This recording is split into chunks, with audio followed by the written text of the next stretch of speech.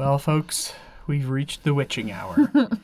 We left this too late in the day, and now Ella has gone officially crazy. I'm in a mood. She sure is. I'm antagonizing Matthew, which is what happens when we hit the witching hour. She's an antagonizing, niggling, witching hour Ella. But fortunately, she has a joke for us. Yes. Today, I have discovered a list of 21 jokes written by kids. Okay. That it confirms that they are, in fact, all written by kids.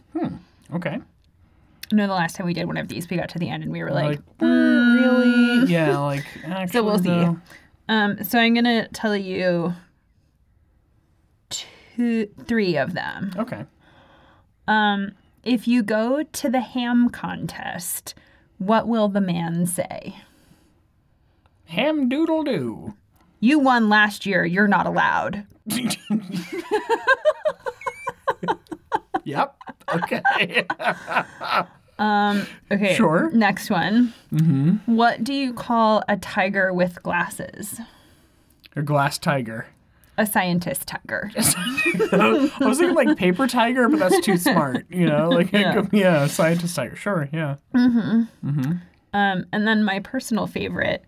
What do you call a unicorn that goes to work? What? A wimp.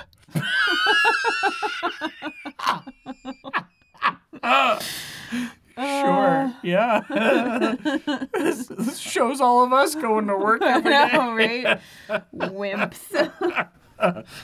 A real unicorn doesn't work. That's right.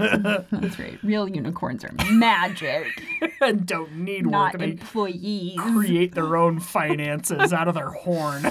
So good. All right. Classic. That's it. All right. I'll go back to being antagonized by Ella. Goodbye. Pray for Matthew.